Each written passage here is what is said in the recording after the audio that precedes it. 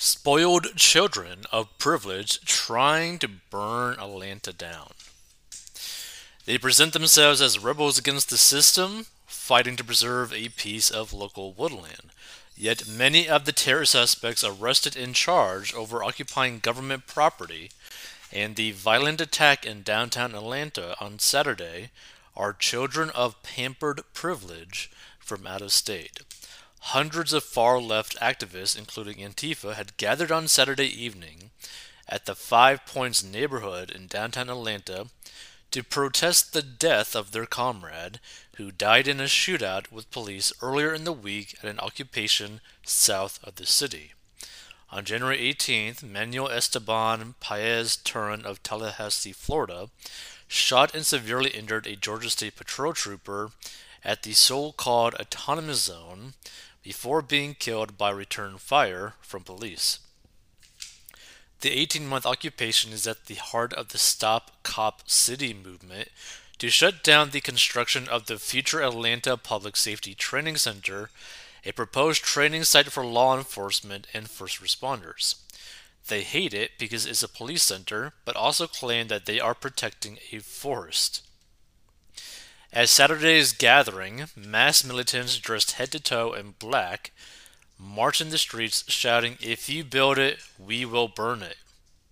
They then smashed up businesses, cars, in the Atlanta Police Foundation building. An Atlanta police cruiser was set on fire with an explosive. Live stream videos recorded at the scene showed the violent extremists working in an organized manner, such as using a large visual banner to hide the rioters who torched the vehicle and grabbing large rocks from a shared bag to use as projectiles. And some of those arrested represent the sort of professional leftist agitators who have popped up across the country after George Floyd's death. So Francis Carroll, 22, of Maine, which, by the way, this guy does not look like he's 22. He kind of looks like he's in his 40s. So Francis Carroll is the son of a yacht-sailing multi-millionaire family. Carroll was already out on bail for a domestic terrorism arrest at the Atlanta Autonomous Zone last month. He is the son of a yacht-sailing multimillionaire family and hails from the wealthy Maine city of Kennebunkport, also home to former President George W. Bush.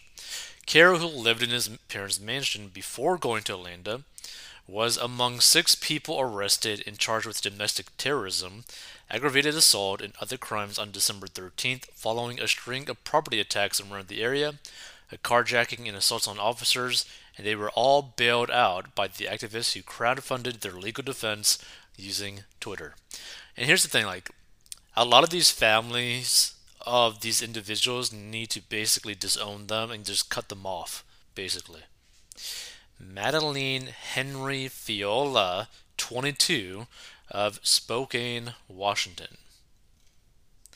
Fiola is a trans, non-binary activist and 2022 alumna of Oberlin College, where they studied archaeological studies with a focus on decolonization.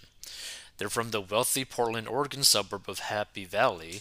Before relocating to Spokane, Washington, Fiola authored a February 2022 blog post on the American Scientist titled, "It's Time to Stop Gatekeeping Medical Transition." Emily Catherine Murphy, 37, of Grosse Isle, Michigan, I believe.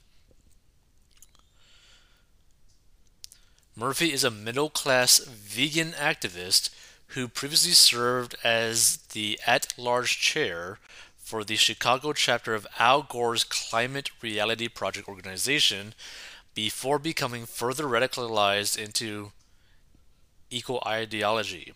I've been a vegan 5.5 years now, and no matter how much explaining I do, my own family still doesn't fully understand what being vegan means, Murphy complained once in a blog post for the group. Ivan James Ferguson, 23, of Henderson, Nevada. Ferguson is a 23-year-old award-winning, classically trained clarinetist from Henderson, Nevada, who studied at the prestigious San Francisco Conservatory of Music. Before becoming radicalized, Ferguson regularly performed in classical concerts in California and Nevada. They've been charged with felony domestic terrorism, felony interference with government property, felony first degree arson, felony second degree criminal damage, riot, unlawful assembly, willful obstruction of a law enforcement officer and pedestrian in roadway. At an emergency press conference following the riot, Atlanta Mayor Andre Dickens revealed a shocking discovery. Some of them were found with explosives on them. You heard that correctly, explosives. The Georgia Bureau The Georgia Bureau of Investigation and other law enforcement agencies have tried multiple times to end the violent occupation of the woods. Yet militants have regrouped and continue to occupy the area. Heeding the call shared in anarchist sites for comrades to defend the Atlanta forest. At the first police raid in May 2022, police were met with Molotov cocktails. The GBI also said it found gas masks and edged weapons in the raid. Among the previous arrests were more privileged protesters. Teresa Yu Shin, a Brooklyn woman arrested on January 18th, who graduated from Barnard College before working at Reuters and CNN, according to her LinkedIn, and she is charged with domestic terrorism. Abigail Elizabeth Skapayak, a Minneapolis Skapayak is a former Justice Department intern who graduated from American University. She was arrested on May 17th. Marianne Hoyt Lange, a violinist who graduated from New York University, she was arrested on May 17th. Madeleine Matthias Gunther Kodat of Philadelphia is the daughter of the former provost and dean of faculty at Lawrence University in Appleton, Wisconsin, who was arrested on May 17th. And in November, rioters tried to set a man on fire who drove into the area. It seemed to me like they were going to burn the truck with me in it. Roger Porter told 11 Alive News at the time he was forced to flee for his life as his truck was torched. In early December, 2 under construction homes next to the occupation were burned to the ground. The same month, another raid resulted in 6 being arrested and charged with domestic terrorism. Serena Hurdle of Sun Valley, Idaho, was one of the militants charged with domestic terrorism, aggravated assault, and criminal trespass. She graduated from Pitzer College, a private liberal arts university in Claremont, California, where yearly costs are over $82,000. In addition to the weekend violence in Atlanta over the shooting death of the gunman, far-left sympathizers from around the country have held Solidarity Direct Actions and urged retributive violence, and Scenes from the Atlanta Forest, a collective that represents the autonomous zone, called for reciprocal violence against police in a heavily shared post on Twitter. In solidarity with the Atlanta occupation, the trans child of Democratic House Minority Whip, Catherine Clark DeMass, was arrested for alleged vandalism and assault of an officer. Jared Riley Dowell, 23, was charged with this assault by means of a dangerous weapon, destruction or injury of personal property, and damage of property by graffiti. In Lansing, militants attacked a bank, writing "Stop Cop City." 6 were arrested. A Portland UPS center was also purportedly set on fire, with a claim of responsibility posted online saying it was retribution over their comrade's death. We call for more actions directly toward the companies that are donating to and funding the Cop City project in Atlanta. Forest defenders have a right to stay in the forest, and groups will continue to retaliate until the Cop City project is canceled, reads the anonymous statement. Here's the thing. I think a lot of people are going absolutely crazy. And here's the thing. A lot of these individuals that were arrested, your whole life now is destroyed. Like, you were arrested on domestic terrorism charges.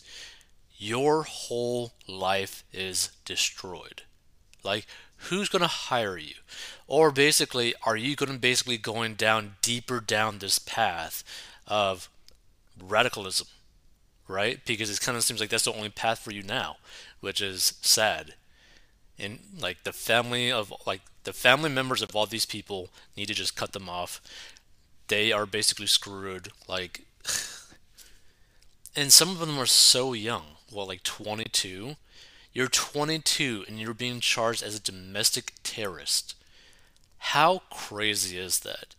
And How can you be so easily manipulated or be so pissed off at 22 that you're willing to do some really disturbing stuff like this? You're willing to be a domestic terrorist at 22. Like, what got you to the point where you think that that is a good option in your life?